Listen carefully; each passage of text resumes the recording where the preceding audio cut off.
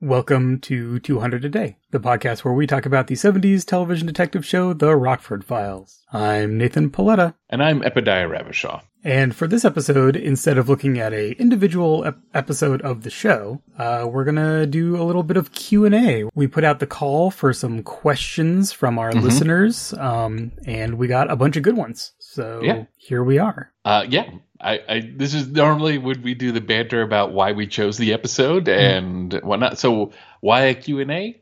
Because we've been going for quite some time. And and maybe a little feedback back and forth with our audience would be nice, right? Yeah, for sure. We every so often, we get a couple kind of responses to episodes, and we'll put them in at the beginning of the next episode. But because of our time lag, that tends to be kind of a boom and bust, right? Like we'll get like some stuff for a short amount of time and then nothing for a while.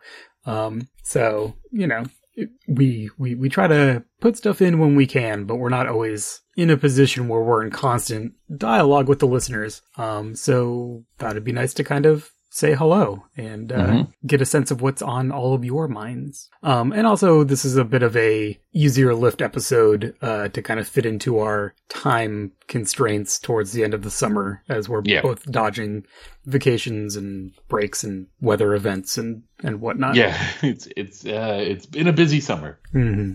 But speaking of time delay, this may be the most up to date back and forth we have here, because we have some comments about Requiem for a Funny Box, which is the most recent episode. It should be our second most recent episode by the time this comes out. It was our episode 88, which I believe is not the latest one, but the one before that. Okay, but pretty close by our standards. Very close by our standards. Hot on the heels. This is a very close chase here.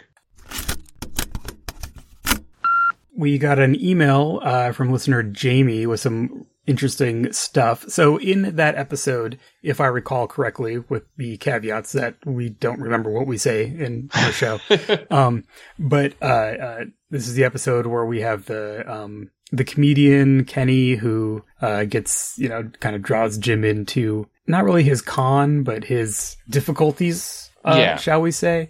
And then there's the big twist with the mobster who turns out is gay, and his dad doesn't like it, and it goes very sideways from there. Anyhow, Jamie writes, I do not have any proof for this, but my guess is that Kenny driving his car into the lake is a reference to a real event. Shecky Greene driving his car into the Caesar's Palace fountains in 1968. So in the episode, there's a line where it's like, management also told me that Kenny Bell has not been a headliner in Vegas since he drove his golf cart into Lake Mead. Kenny is very much in the vein of the Borscht Belt humor that Shecky Greene was famous for, though he was more of a stand-up guy, pun intended, than Kenny, and funnier. Apparently, Greene is still alive, and Jamie heard him interviewed in the past few years on the Carson podcast. And there's a link, he sends a link to a news story that, if I recall correctly, might be behind a paywall. Oh, no, it's, I was able to access it. Oh, okay. And I don't pay for my news.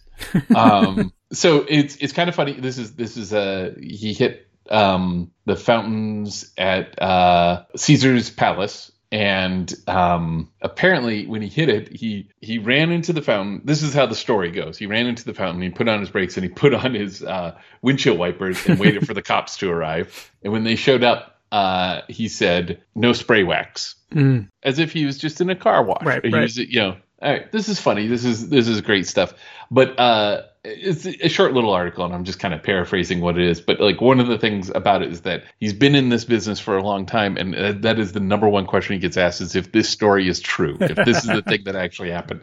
And he says that it is, and that he blames, or doesn't blame, but attributes that to they had like lampposts that were breakaway at that point. They had just put them in. Like, they apparently, we used to think that the best way to have safety on the road was to have something giant and sturdy and transfer all of that energy of a collision into the human body. Right. And later we discovered that it's maybe better to have things crumple and take up a lot of that energy. And this is one of those moments where the the lamp was designed to crumple so that he wouldn't kill himself on it, and so that's why he had a long and storied career after. Yeah, and we didn't really talk. I mean, the Borscht Belt. We didn't really talk about that in our episode, but that's absolutely the kind of again, take my wife, please, kind of humor that Kenny is riffing on. The character of Kenny Bell is riffing off of. Yeah, it's fun in the episode, and we may have commented on this, but watching how Rocky just. I don't even know if Rocky gets the humor so much as that he just knows that something funny's happening and he should laugh. He knows the shape of the humor. Yeah, exactly. And you can tell that Jim is just like, oh, come on. Like, why are we still doing this? And that's good stuff. Jamie also mentions, so in that episode, we also talked about car inspection stops, because there's that point about Jim's car getting stopped for a routine inspection. And we talked about how I don't think either of us have experienced those. Jamie writes that I grew up in New York, and in the 70s and 80s, there were routine stops to make sure people had done their yearly car inspection. I think they also checked to see if you'd taken your snow tires off by a certain date. And then, of course, much later, there were police roadblocks to check for drunk driving, but those would have been at night. And that reminded me that I definitely, when I first started driving in New Mexico, as a teenager, there definitely were those nighttime drunk driving checkpoints. Yeah. Where there would be barriers and you get funneled down into one lane and then basically just like roll down your window, and it was up to the cop to decide whether you were drunk or not, I guess. But yeah, and so I don't think I've ever been stopped for a routine inspection, but those drunk driving stops definitely happened, and that feels very much like a transition from the 70s to the 90s. Transitioning from the let's make sure that you've gotten your car safety inspection to let's see if you're drunk. It's interesting because I was thinking about this because I just went on a big long car journey, and there was one point in it where we had to stop at a toll booth, which is, in and of itself is a very archaic thing nowadays, because you would use your transponder. So high tech. I actually thought about this episode, and I thought about like this if I wasn't crossing a border and the police were stopping people, the fear I would have about what dangerous situation is happening. Yeah. Like, is there a fugitive, or is there something else? Is there like a gas leak? Are they trying to get people to, or whatever? So yeah, it's definitely something that has fallen by the wayside as far as I understand. But yeah, I 100% believe they existed because it was in the Rockford Files. Right. That stuff is documentary. And then we have a follow-up comment from Rebecca on our Patreon. This is now the third shout out for getting us involved in this episode. So thanks again. But she says that this episode is one of my favorites because it has so many curveballs. I remember being a little shocked on the first watch that Jim was so open about asking if Lee was gay, because it was the 70s after all. The fact that they even used that as a plot point, and that, as far as I know, it didn't get any major pushback from the network, blew my mind. I wanted to throw this in here because I feel like this is something that is absolutely true. I thought that also, and I don't think we talked about it in the episode. Yeah. But how there was kind of a moment of like, oh, he just said that, huh? Yeah. It would be a perfectly comfortable conversation to have today. But given the time period, I agree. And also I think nowhere in doing the little amount of background research that I do for these, did I see anything about the network having any kind of problem or any kind of, certainly nothing to the level of making sure that there were seatbelts in all of the in all of the cars from our last episode. All right, well, thanks for those responses. And as always, if you have thoughts or feedback about our episodes as we go rolling along, you can email 200adaypodcast, the letters, 200 spelled out, 200adaypodcast at gmail.com. You can tweet at us at 200pod, or join the Patreon at patreon.com/200aday. All right. So that all said, let's move on to our cues that we can A. Oh, excellent. Yes. We're going to take a quick break to say thank you to our patrons over at patreon.com/200aday. Thanks to you, we are a 100% listener-supported show. We extend special thanks to our Gumshoe patrons supporting this episode. Chuck from whatyourreading.com, Paul Townend, who also recommends the podcast Fruit Loops, Serial Killers of Color at fruitloopspod.com. Shane Liebling, check out his dice rolling app Roll for Your Party for all of your online gaming needs at rollforyour.party. Jay Adon, check out his amazing miniature painting skills over at jayadon.com. Dale Norwood, Dave P., Dale Church, Dave Otterson, Kip Hawley, and Matthew Lee. And finally, we can't thank our detective patrons enough for their generous support. Eric Antenner, at Antenner on Twitter. Brian Pereira, at Thermoware. Bill Anderson, at BillAnd88. And of course, Richard Haddam, at Richard Haddam. We follow them too, at 200pod. Why become a patron for as little as $1 an episode? In addition to supporting the show and exclusive episode previews, our patrons get Plus Expenses, a bonus podcast where we casually chat about media we're enjoying and the things going on in our lives. An episode of Plus Expenses comes out in advance of every episode of 200 a Day. Help out the show by leaving a rating or review wherever you get your podcasts. Tell a friend who you think would like it, and check out patreon.com/200 a day to see if becoming a patron is right for you. We'll start with a couple from Twitter. When putting out the call, we did frame this as ask us a question. It can be about the show, or it can be about something that's not the show. Most of them are about the show. But we do have one from Twitter from at TinstarGames1 who asks, I have a question. Do you like RPGs? Can I send a free copy of my RPG about TV detectives? Yes, and yes. So, yeah. The question here that I have for you, Nathan. Yes. Do you think the first question was meant to be a little facetious? There may be a bit of a tongue-in-cheek situation here. Tinstar Games is in the biz as far as I know. So I believe we're having a little bit of fun here. But I mean, I would say currently direct all of your RPG submissions to Epi because he probably has more time to read them. I have a little more RPG bandwidth.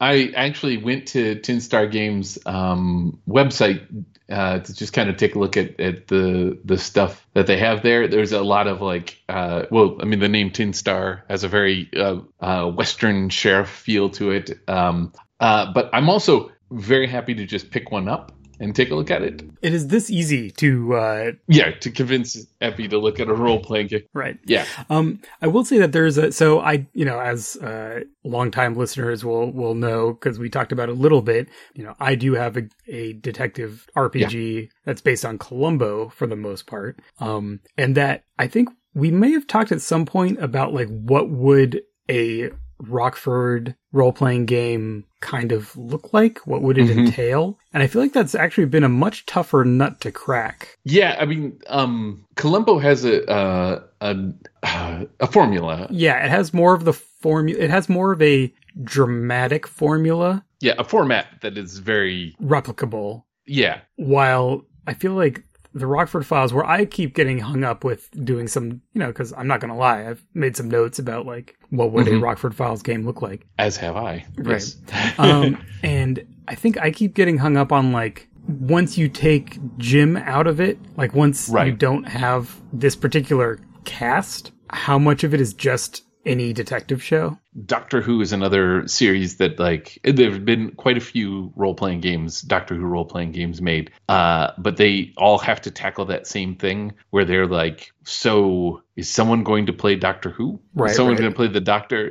Is someone going to play Jim? Or if not, then so what is it? What are we? What are we doing here? What are we doing here?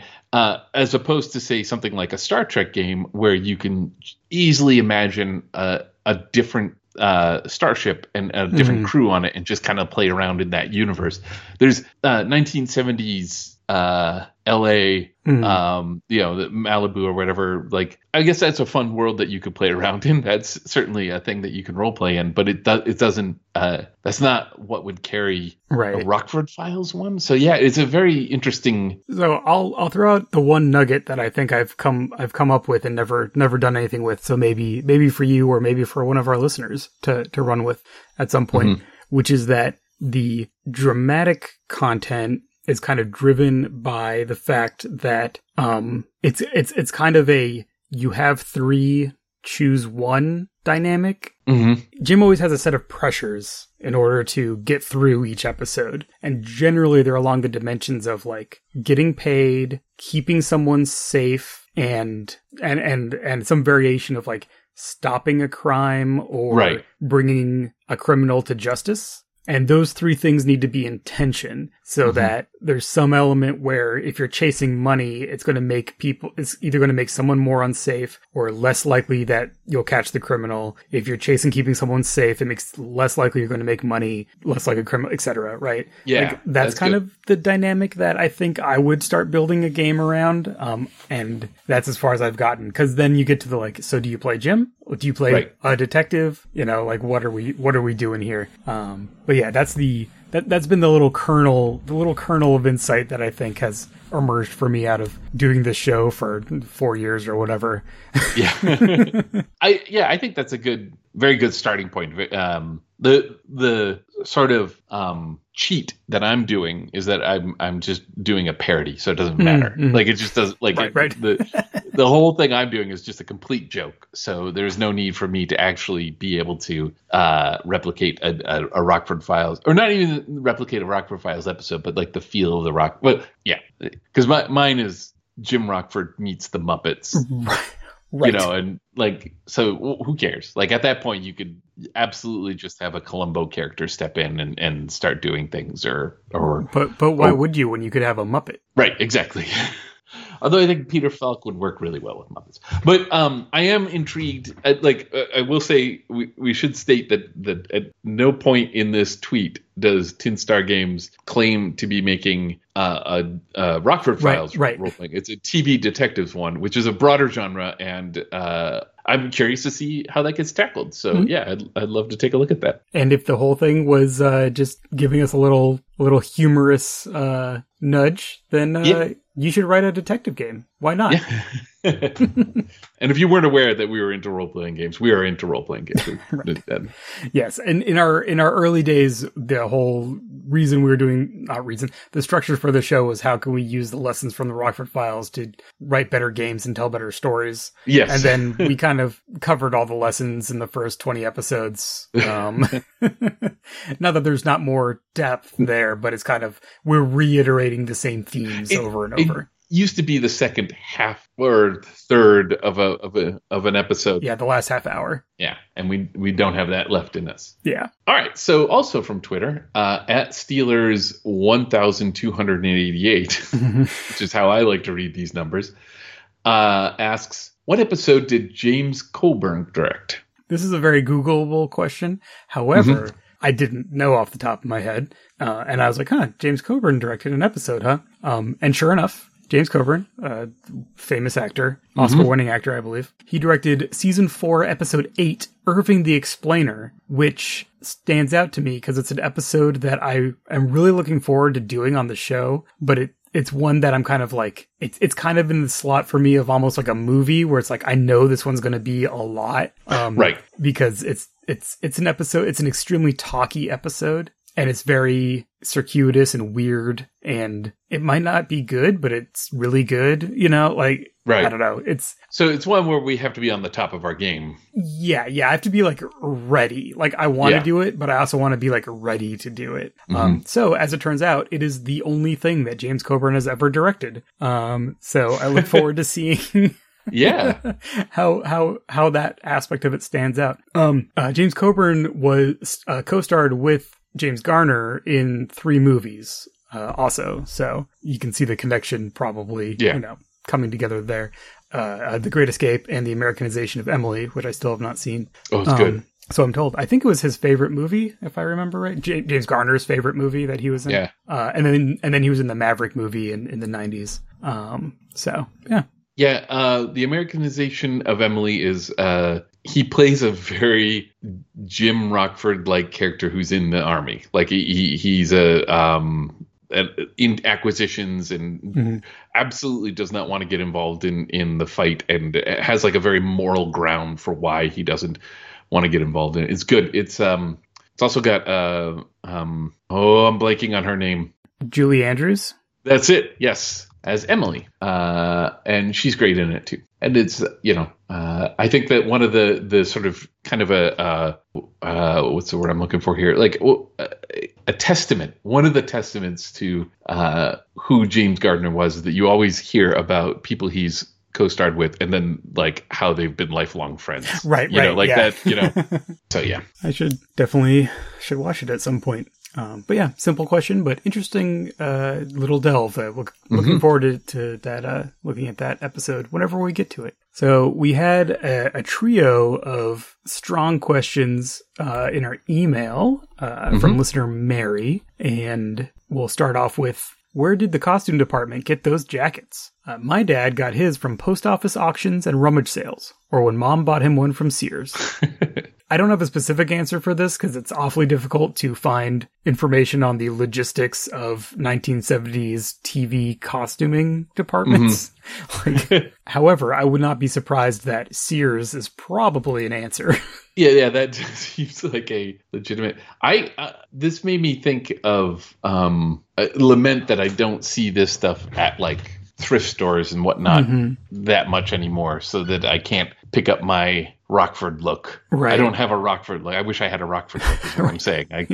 If only. Yeah. So like everything about the show, and I think we'll touch on this a lot through a lot of these questions, but like there's so much of James Garner in Jim Rockford, right? He's almost always like, he always has like not like obnoxious, but like fairly visible belt buckles. Yeah. Right. And stuff like that. And I feel like that's just kind of someone who grew up in Oklahoma and was the size of man that he was kind of thing. Yeah. Right. Like he's also a fairly large dude. So his clothes kind of fit that body type. Yeah. And so there's probably not a huge difference in just stuff that he would wear, I would imagine. This is one of those areas where we have to, we're not the authority on this matter, so we're just speculating at this point. But I just recently learned that, speaking of Columbo, that Peter Falk provided Columbo's wardrobe. Like that was his own clothing. So it would not surprise me if a lot of that did just come from James Gardner's own wardrobe. The real question is, where did Angel get his clothes? Yes. So there's that. And I was just thinking about the episode with the woman who was also a detective that hired him. Oh, the Real Easy Red Dog? Yes. And that one scene. We talked about the color blocking in that scene. Yeah, I mean, I don't mean to say that, like, everyone was just wearing their street clothes. Like, clearly there's, to greater or lesser degree, some episodes have more specific and thoughtful framing that includes the clothing than others. And obviously there was a costume department and everything. I just think in terms of like the style and cut and that kind of stuff was probably like the same kind of things that Garner would wear. There was one little nugget that came up when I was trying to look into this, which is that there was the costume designer for like the later part of the series, it was like 78 to 80, by the name of Kent Warner. His internet claim to fame is that MGM auctioned off a bunch of stuff in 1970 that they had from movies, throughout the golden age of Hollywood and everything, including ruby slippers from The Wizard of Oz. And this guy, Kent Warner, he helped organize the auction, and somewhere in that process procured 4 of the 5 pairs that had been made for that movie. Pairs of the ruby slippers. Oh. And those are like big collector's items. And there was recently a story, like I think from like a couple months ago, of either a pair of ruby slippers or maybe one of Dorothy's dresses or something that had been uncovered in the like office of a professor who worked in a theater department somewhere. And it's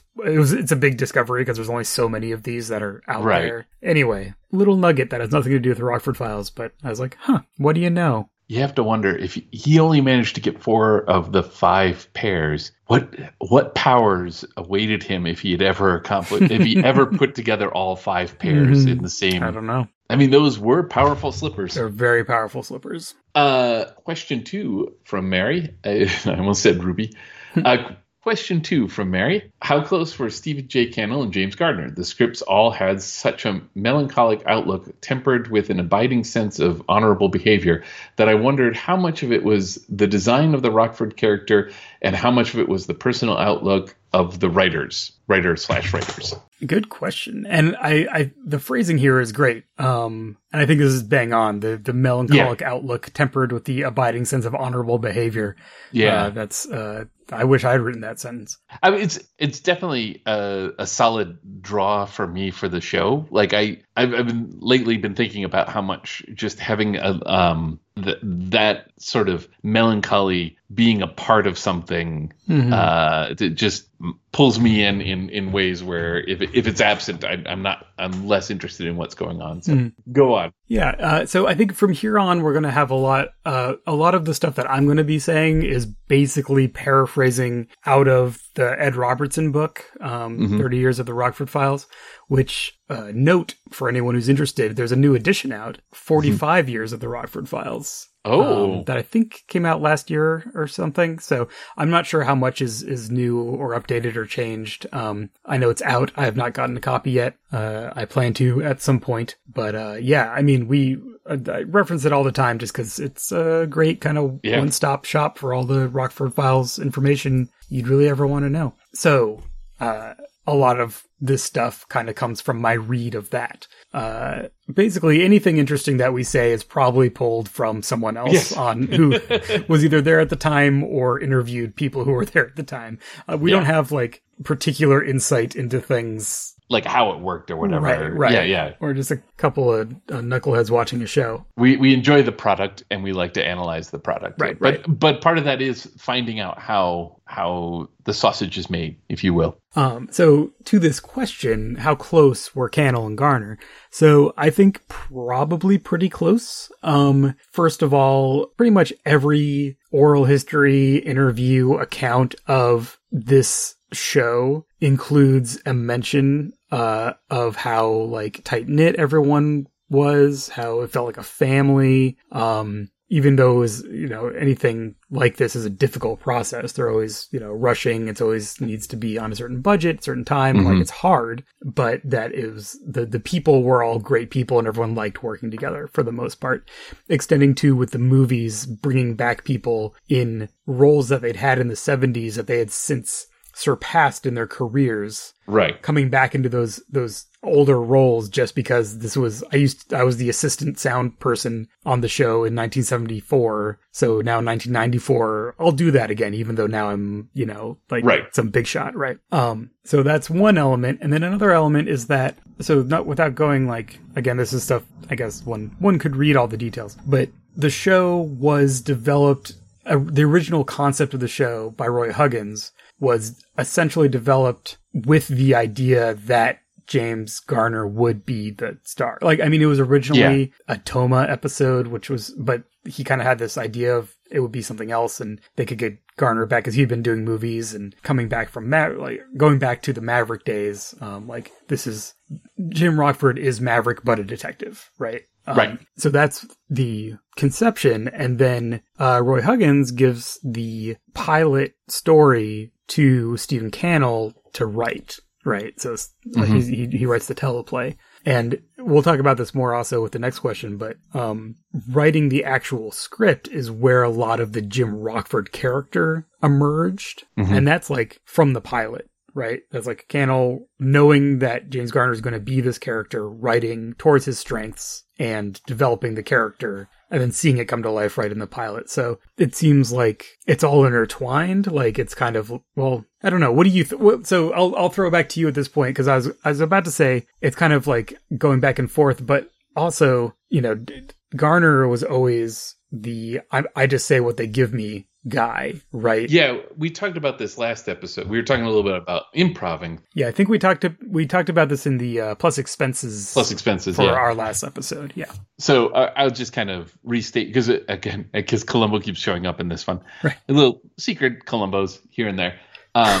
Tiny Columbos. Little tiny guys just hanging out. Peter Falk would improv a lot of the Columbo mannerisms and would sometimes drop lines on people, and you can kind of see that in the show. Sometimes like he'll ask them for a pen or something, and the actor will look a little befuddled, which is perfect for the show because this is exactly what the character of Columbo is doing. He's kind of taking people off their guard or whatever. Then as we were talking about that, we were talking about how James Gardner, like, he reads what's written for him. But that doesn't mean he doesn't breathe absolute life into the character, right? Like, there's different ways to collaborate.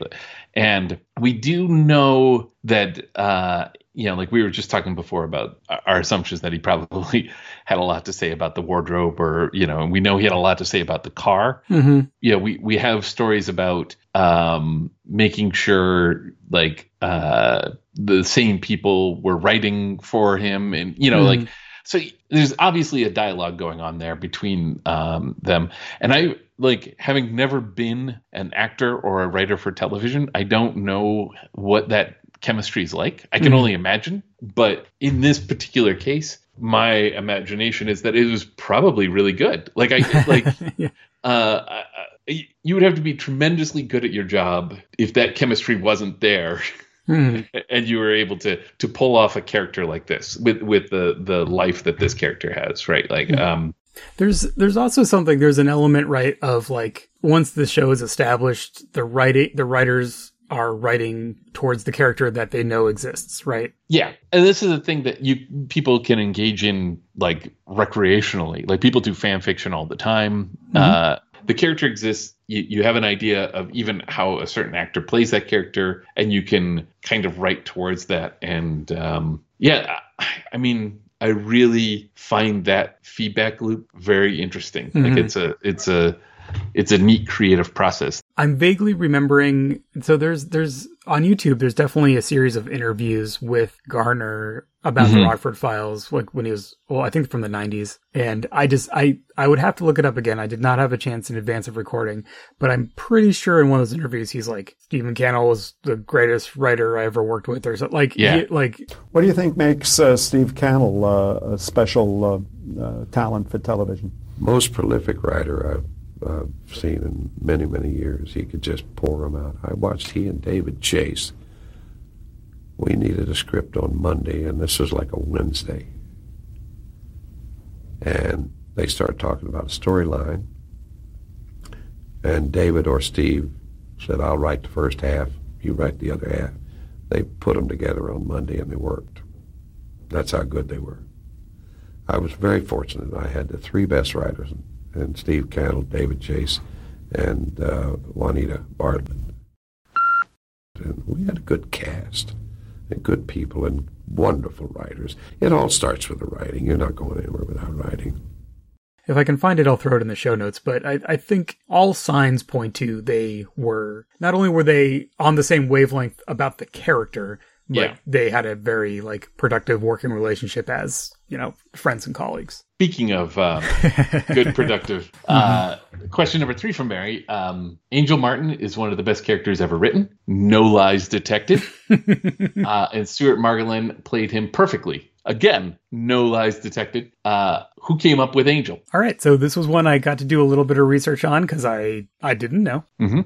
So Angel's in the pilot. Again, famously, we haven't done the pilot yet. I want to do the pilot as our second to last episode, so we still have a while before we get there. But Angel is in the pilot, and this was one of two great contributions to the show right from the jump from Stephen Cannell, which was that apparently in the original story, Roy Huggins had him in there as kind of like a semi-important heavy character, and Cannell basically wrote in all the angel-ness into his dialogue and into the script for the pilot. The angelishness. Yes. So that's one great contribution. Cannell also basically wrote Rocky into the script. Oh, nice. Yeah, the great contribution right from the jump.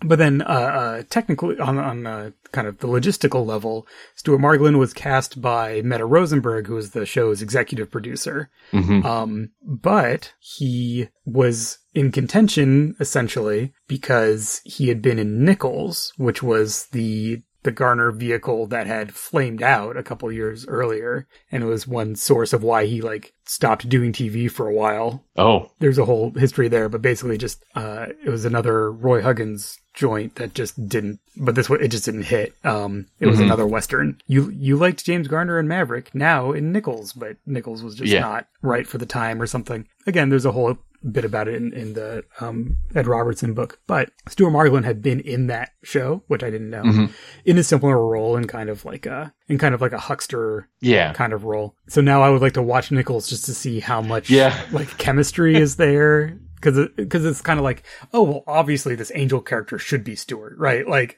right, yeah. How much of that is there? I actually pulled a quote for this one from the Ed Robertson book. Jim Garner loves working with Stuart, said Juanita Bartlett. From the moment they worked on Nichols, Jim said of Stuart, he gives you more than almost any actor I can think of. There's a wonderful thing that happens between Jim and Stuart. They just work so beautifully together. Yeah. So, there we go. I mean, so there are a lot of great scenes with Angel in it. But like some of my all-time favorite are Angel and Jim. Like, you know, I thought we were friends. You know, these like they're truly heart-wrenching, and they're hard to do without. Well, I mean, without having this character. Angel would be an incredibly annoying character if Stuart didn't do it. Right, Stuart Margolin didn't do it. Like there's something magical happening with this character that makes him work. There's some element of like endearingness that is like not, because it's not like a heart of gold situation. Like the character doesn't have that, like, but he's really good underneath. Every so often he kind of comes through in the clutch because his own skin's on the line usually. It's important for the audience to believe that Jim and Angel are friends. Right. And I think, and all of the text is telling you that this is a bad idea for Jim. Like all of it.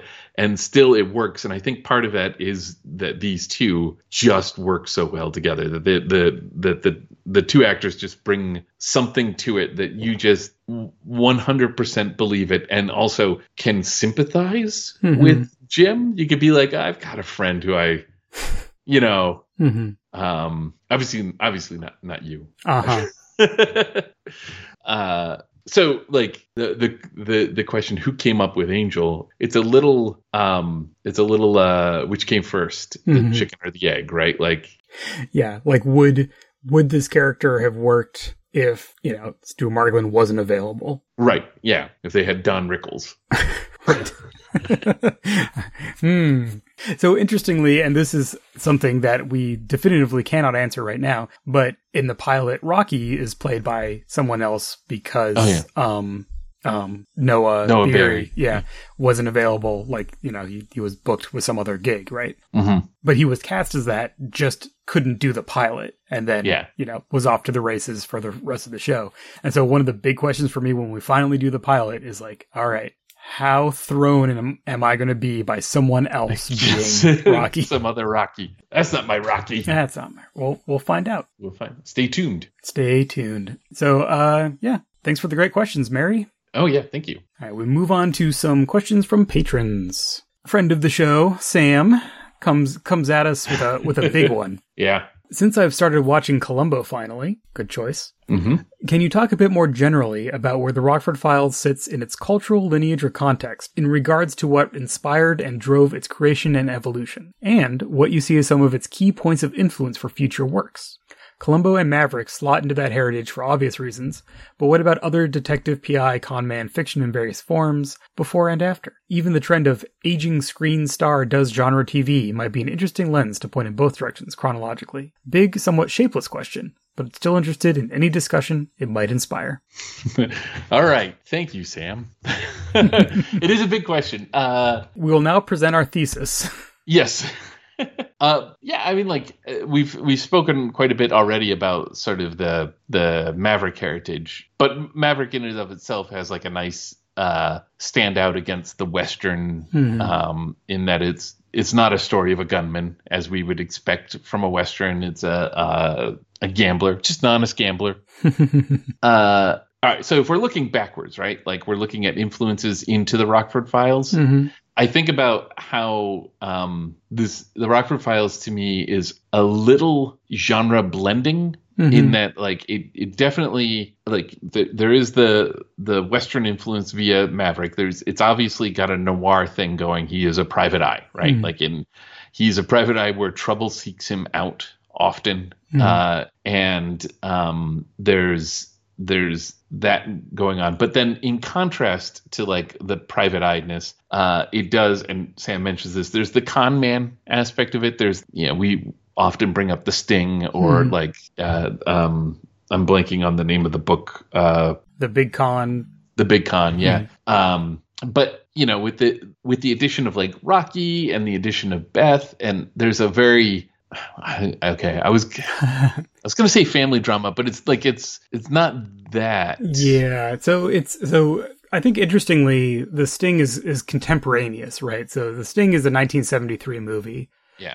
Set in the 30s, but it's kind of almost in conversation with the Rockford Files. I guess it's immediately preceding it, right? Yeah. These things move in waves of like looking back at a thing, right? So like we have these 70s movies that are looking back at the 30s, 80s movies looking back at the like 50s and 60s, 2000s movies looking at the 80s, right? Like that's a thing. I guess another kind of just grounding point for the Rockford Files is that it was self-consciously or specifically created to be a detective show that's not like all the other detective shows. Yeah. In the same way that Maverick is a Western that's not like all the other Westerns.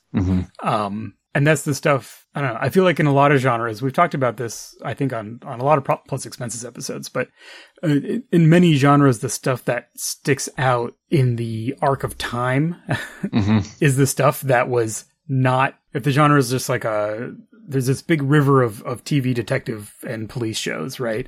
And if you're just like straight down the middle, I don't know, Hill Street Blues, maybe? I'm like, like if you're just kind of like this is what we are show, and then you have stuff kind of moving against the current, right? Rockford Files is breaking the other way in the scope of time as that, I don't know, I'm losing my metaphor here, but the stuff that sticks out is the stuff that's like exactly in the middle or the stuff that's cutting back the other way. All the stuff between those kind of fades away, falls away and gets memory hold. And the stuff that sticks out becomes sort of the right. That is now the institution of the genre that later work is now going to respond to. Right. Yeah. That's where I was trying to go with that.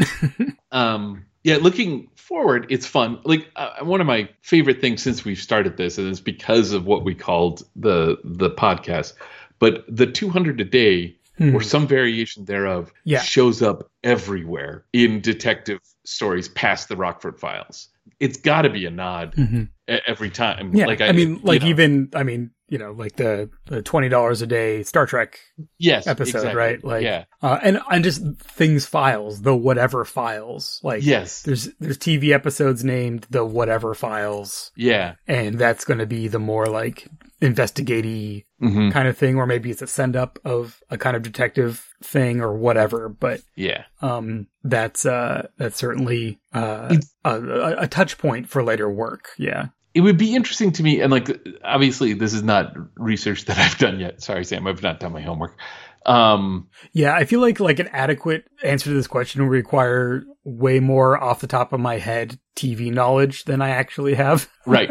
But I mean, like, to think of it as like, okay, so let's say we're going to do this homework.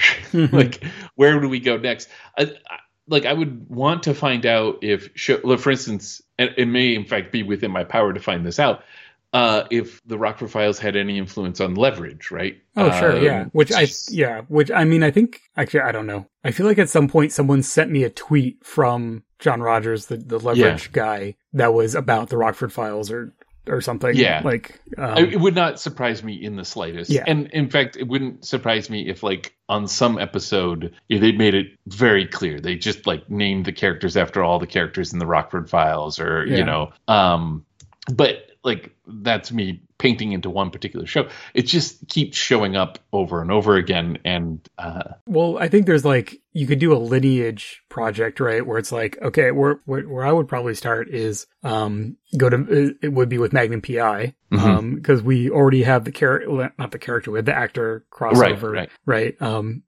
obviously Eddie Brockelman. Is it Brockelman? Not Jordan Bockelman from Twitter, Richie Brockelman from the show. Yes. The Richie Brockelman show. But Magnum PI, where there's text about how Tom Selleck had Jim Rockford as a role model for a character. Yeah. Like, clearly he does his own thing, but that show is coming out directly, essentially, out of the Rockford Files, among other influences. Yeah. And then where do you go for Magnum PI? Now we're in the 90s, and I don't know what happened to television. The other one I was going to say is Remington Steele. Yeah. Which I haven't really watched, but the premise of it is a very Rockford-y premise, where it's a con. It's a con, where it's like a fake detective that is created so that the woman can actually do her detecting. So like there's the branching paths from there. What did those shows then inspire? That one could investigate to actually answer this question. Yes. And the J turn being just a thing now. That's what people call it. And I think so. In terms of the broader cultural influence, the things that people who don't know the show wouldn't even know are references that just are references. Yeah. 200 something a day, or something a day, something 100 a day plus expenses. The J turn, the X Files. Yeah. To like bring Mary back into the discussion for a moment here. That wonderful thing she said about how it was melancholic outlook tempered with an abiding sense of honorable behavior. So that last bit there is the thing that I would be most interested in seeing, is if Rockford's sense of morality, which is kind of like a bedrock of the show itself, right? Like without it, the show doesn't, I don't think, work. I mean, there's a lot of elements without which the show wouldn't quite work. But that I would be really interesting to see if that has had some sort of influence on fiction. Because some of these other things that are, I don't want to say that they're superficial, but they're easier to see. They're easier to but like if somebody said, oh yeah, this character that I'm doing here, this has a very, like, I want it to capture the Jim Rockford sense of Jim Rockford honor, right? It combined with his well-honed sense of self-preservation, right? In a weird way, the first place that I go to actually is bringing Star Trek back into it. Obviously. Is a Captain Picard. Yeah. As a character. There's a different character with a different portfolio, right? Of like what he is there to do for the show. But that idea of there's this like essential commitment to a morality, or an essential commitment to an ethical system that isn't a here are all the rules and I never break my own rules, but is more of a here are my principles, and I will look at a situation through and in contrast to my principles. The principles themselves, I mean, they might evolve. They don't really, I mean, neither of these characters, I think, evolve. Like, I think those are bedrock to the character. They're not, they're not character arc elements. And it doesn't mean they act the same way because they're different principles. But the fact that they are there and they are humanistic is something that bridges, that makes, like, it makes total sense to me in the fiction why Captain Picard would be so obsessed with noir detectives. Because that, like, you know, a honorable men in dishonorable circumstances is like something that kind of connects for me. It's been bugging me this whole conversation. I just recently rewatched Who Framed Roger Rabbit, which came out after the Rockford Files, based on a book that probably was written before the Rockford Files. I'm not entirely sure. But the reason why it came out to me is that he took the job for $200. Oh, so it was, I was nice. like somewhere very recently this happened. I would not be surprised if that wasn't in some way in dialogue with the Rockford Files. But the question I have for the Picard thing is, like you said, it's not a surprise that he has this. Nathan and I are fans of a podcast about the holodeck episodes of the Star Trek. And we know that Picard likes to play this noir detective. So the question is, that noir detective charges $20 a day, which I would bet you 10 of his day's wages.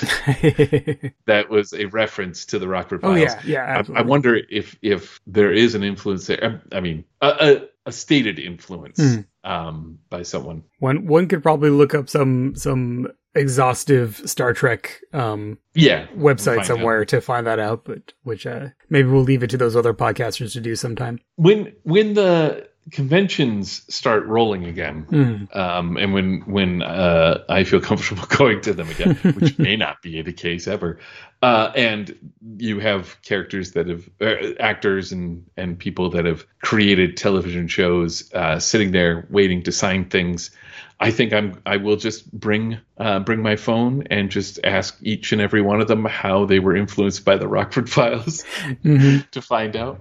Yeah. I'm not trying to make light of Sam's question, which is obviously inspired a lot of good discussion here, but I actually genuinely am now curious to find out who can draw a lineage to the Rockford Files, either directly or indirectly. Well, maybe we'll leave that for further investigation, as we do have some more questions to get to. Okay.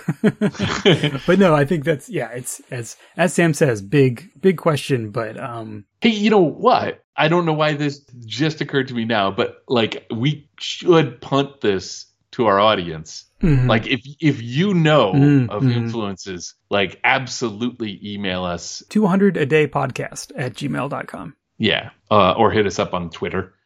And we'd love to hear about it. Start making one of those conspiracy maps with the thread and the... Yeah, that'd be good. We'll put it on the inside of the closet door so you don't know until you go into the closet and then... Okay.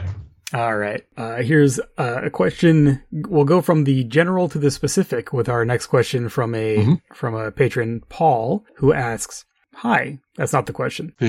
Hi, Paul. I've loved some of the recent eps. Thank you. And it's been great to listen to how much you find in each episode. My question is to ask about your takes on the music. Of course, the incredible theme tune, but also the incidental music, which does so much with the basic theme. In YouTube, there are season-based compilations of music that I sometimes work along to. Good to know. But I wondered what you might want to bring to a discussion about that from your various worlds. It's really a pleasure to keep tuning in to hear you. Well, thanks, Paul. Thank you. Yeah, thanks. I gave up making notes about music in my notes because we keep going, there's some good music here. Right, exactly. Like, so I'm not the most musically literate person. I could very poorly recite almost every Sabbath song to you. That's a thing I can do.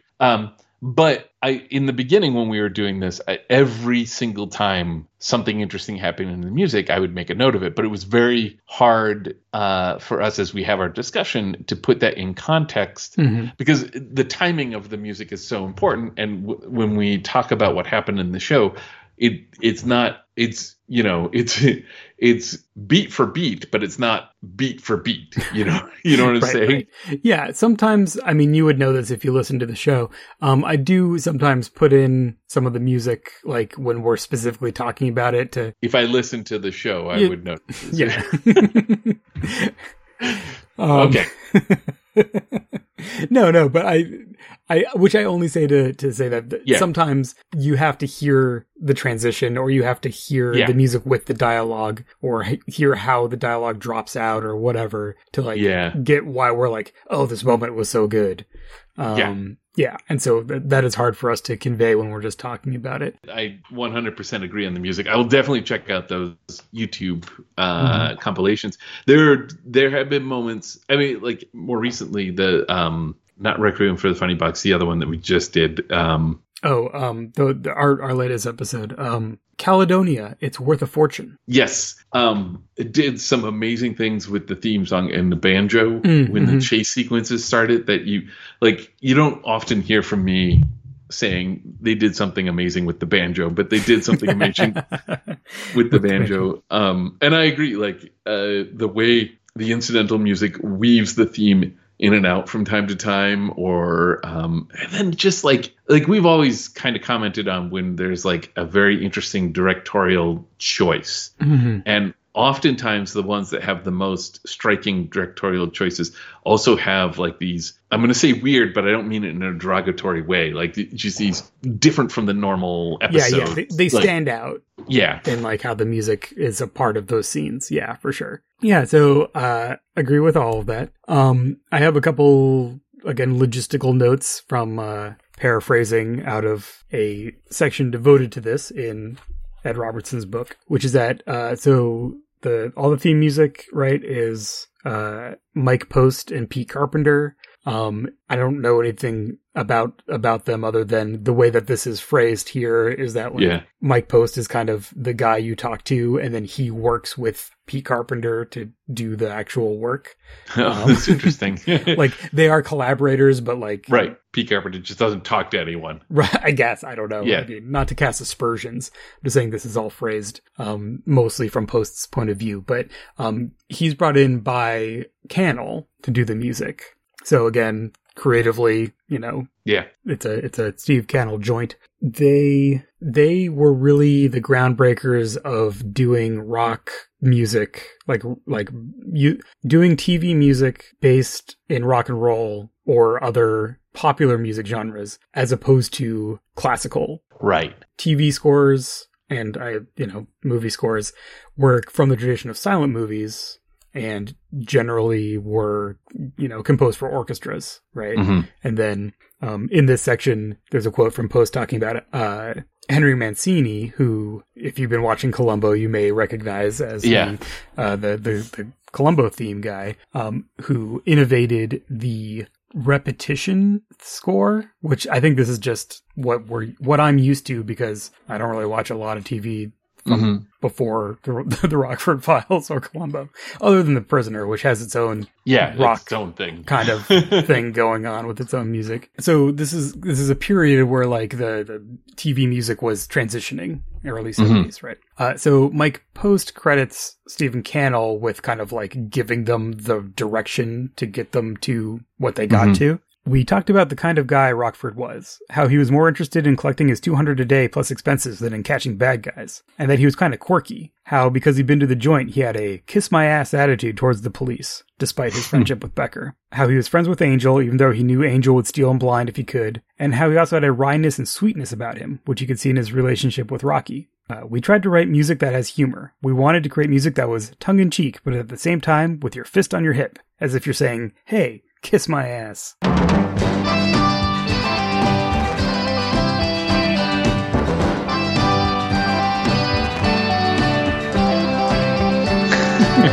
I could imagine. Okay, so recently I watched a YouTube compilation of 30-some shows that were introduced during like the fall or mid-season lineup across all three USA channels, the ABC, NBC, and CBS, for 1 year. Like it was this 1 year where they introduced like 30-some shows, and it was in the early 80s. I don't remember the exact year, whatever. If you go online and look it up, it's very intriguing to see because they just play the opening credits for each one of the shows, and it's kind of fun to guess what the show's meant to be or whatever. But that's a lot of television, right? What makes me think of is just like how you could phone that in when it comes for theme music. They could be like, hey, we just need something in this mood, and you just play something in that mood and you let it go. But they go through the trouble to like know the characters and decide that this is the music that will reflect the characters. I mean, I'm not saying that this is unheard of or it doesn't happen all the time or whatever. I don't know. I haven't been involved in it. Half of those shows that you're talking about were probably scored by Post and Carpenter. Yeah.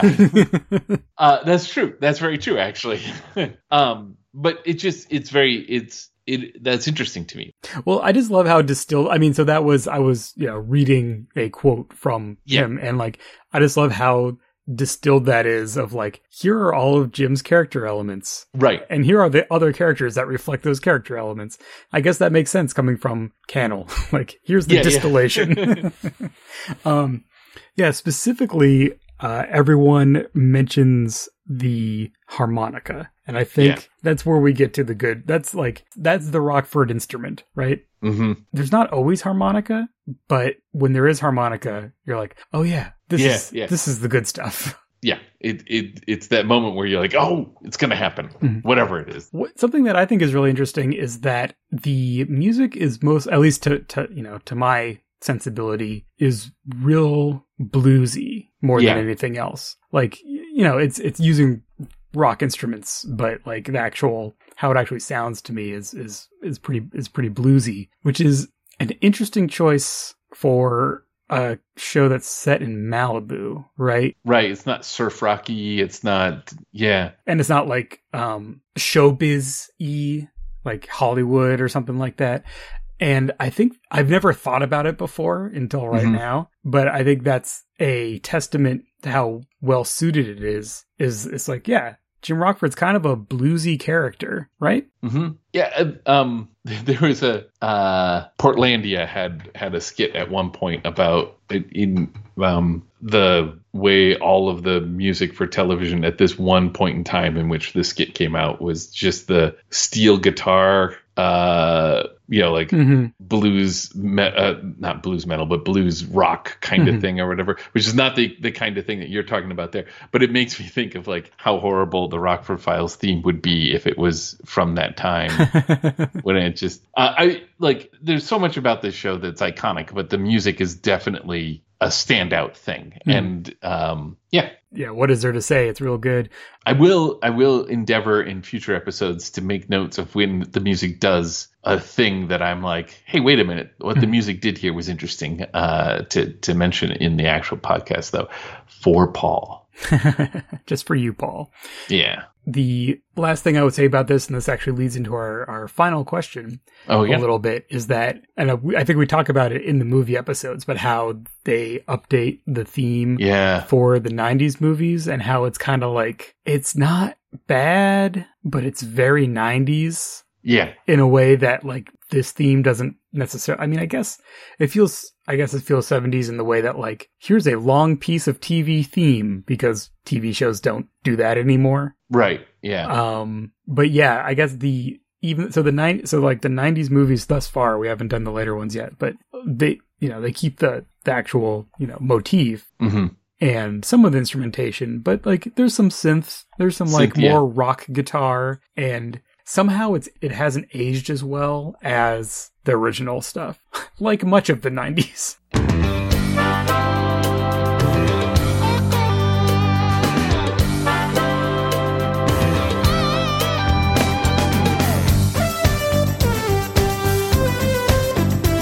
Yes. And in fact, it actually has kind of a more of an 80s than a 90s feel. Especially those first two, yeah. Yeah, maybe later on they'll get a little more Jesus Jonesy, and then I don't know. I haven't watched all the movies yet. And then maybe they'll switch to grunge. They finally get to grunge, yeah. Yeah, that was the extent of my musical knowledge. Jesus Jones, grunge. That was the 90s. There was the dividing line between the two. The very last one is a new metal version. Yes. If only. All right, so this does get into our final question here, where our patron Brian at Thermoware on Twitter asks, I've seen all of the TV episodes, but have never seen any of the movies. What's the premise for what has gone on in the time between the 1970s shows and the 1990s films? So I was thinking about this one, and I don't remember if there's any, I don't think there's meant to be a gap, right? I think as far as in Jim's life, he just keeps plodding along right, yeah. as the private eye. It's not like he goes off and does something else. Right, yeah. And so when we come back to him, his trailer is a little bigger. Mm-hmm. It's a little more revamped or whatever, but not like, it's sort of like somebody just spent the last 20 years saving up to buy an extension onto his trailer. That's the extent of it. And he's a little older, he's a little more beat up, but all of the characters are still there. There was definitely some complications between Jim and Beth. Right. And we know IRL that those are due to contractual things, but Beth, we haven't. Wait, have we done an episode with Beth has returned to the? Yeah, I think 90s? The last movie we did. Yeah, perhaps. Yeah, so kind of there's a couple things that are mentioned in the movies Like, there's no, like, here's an info dump of all the things that have happened since 1980, right? Because or 1979. The first movie is kind of because it's the return of the Rockford Files, right? So, like, it has the whole series of natural disasters. Oh, right. And that's kind of what we track Jim through the first part of the movie. We kind of see him, like, hanging on through all these things going on, all this unrest and everything in the early 90s. The title of it is I Still Love LA, right? That's so it's just sort of a tribute to the area despite all of the hardship that is hit. Right. So in that interim, it is established in that movie that he married and then divorced this woman who is now the subject of this episode. And we kind of get we get that sense of, like, he tried to settle down, but really he's kind of a hard guy to live with. Yeah. And then in the one where Beth comes back, which I think might be the third movie. I guess I could look it up, but yeah. But yeah, Gretchen Corbett comes back, Beth comes back, and it's established that she got married, left her law practice, and wrote a book. Yes. And Jim is kind of salty about her success, which is part of the text, part of that movie. And, like, Dennis, got a promotion finally. Yes. So he's a lieutenant. Chapman's a commander. Or not Chapman, Deal. Deal's a commander. Angel's Angel. Angel ages like a fine cheese. Yeah. And I think in our episodes about the movies, I think we talk about how, like, of all of them, I mean, they all really do seem like they just never miss a beat in terms of the character interactions. Everyone acts exactly how you would expect a older version of that person to act, which is a testament to all of them as actors and everything.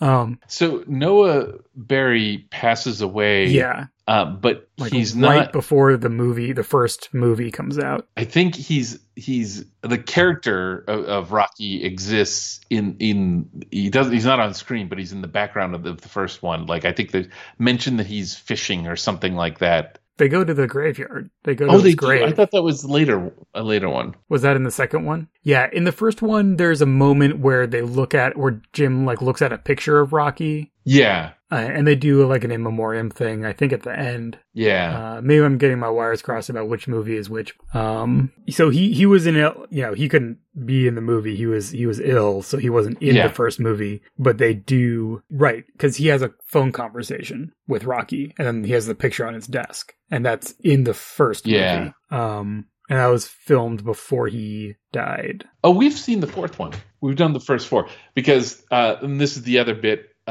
is that the fourth movie is kind of centered around Becker's, Dennis's son. Dennis's son, yeah. Who Jim is the godfather for.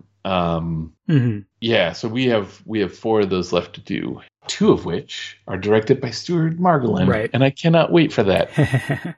Yeah, so I don't remember exactly the sequence, but yes, he couldn't be in the movies, of course. Noah Barry the actor passed away before the first movie premiered, but he was in it in spirit. They had the conversation in the picture. And then he's established as having passed away sometime in between then and the next couple movies. I forget exactly which one. Yeah. Anyways, so obviously we have perfect recall. Right. Yeah. So I guess which is all to say that, like, they don't sweat, like, building canon between them. It's more like they establish some things for fans, like people who watch the original show who want to see them pick up where they left off. Yeah. And they basically can kind of slot in any character with a little bit of, like, background that could have happened any time in the last 15 years. And a lot of that feels much like the original TV series, where you would occasionally get characters that Jim had history with, and we're just like, oh yeah, he had history with them. That's all we need to know. There's if you're avoiding the movie, or have been avoiding the movie, so like the first four at least have no Scrappy Doo. There's no here's my nephew who's now going to help us out. I was just thinking about like what a Rockford Files Scrappy Doo would be like, and I'm like, what, they would do it right. They would just do it right. They did it right with Richard. I mean, wouldn't it be Richie Yeah, Brockelman? Richie. He's Scrappy Doo. Yeah. They already did it. It is perfect. It's a great setup of Scrappy Doo, which probably occurred a decade before Scrappy Doo did. So I guess there's you get all of the establishment of things you need to know in order to make the relationships make sense in the same way that the 70s episodes give you everything you need to know to make the relationships make sense. They're just sometimes placed in time a little differently because of the era that they're in. Yeah. That brings us to the end of our questions. Thank you, everyone, for sending us all that good stuff. Delectable questions, things to dig into. I'm looking forward to more Rockford Files. to getting back to the show. Yeah. No, we'll see how things go. We have a bit of a time juggling. Well, we have a little bit of juggling to do with our schedules in the near future. And then I think we'll be able to finish out the year pretty strong, hopefully. Yeah. And get to more episodes of the Rockford Files. Perhaps more of the movies. Yeah. As we were just talking about them, as we've been threatening to do, I feel like for like a year. To do the next movie. Well, just looking at that list, thank you, Brian, for pointing us at that list, because that is definitely now put that in the forefront for me. I'm like, I want to hit that next one. Yeah, thanks again. We appreciate you listening. I think it continues to surprise and delight me that people listen to the show and like it. So thank you all for that. It's really, as always, a bright spot for us as all of the wild times that we live in continue to be wild. With that, I suppose we will sign off perhaps to some good harmonica music if I can pull a representative sample for the end of the show. But rest assured that we'll be back next time with another episode, or perhaps movie, of the Rockford Files.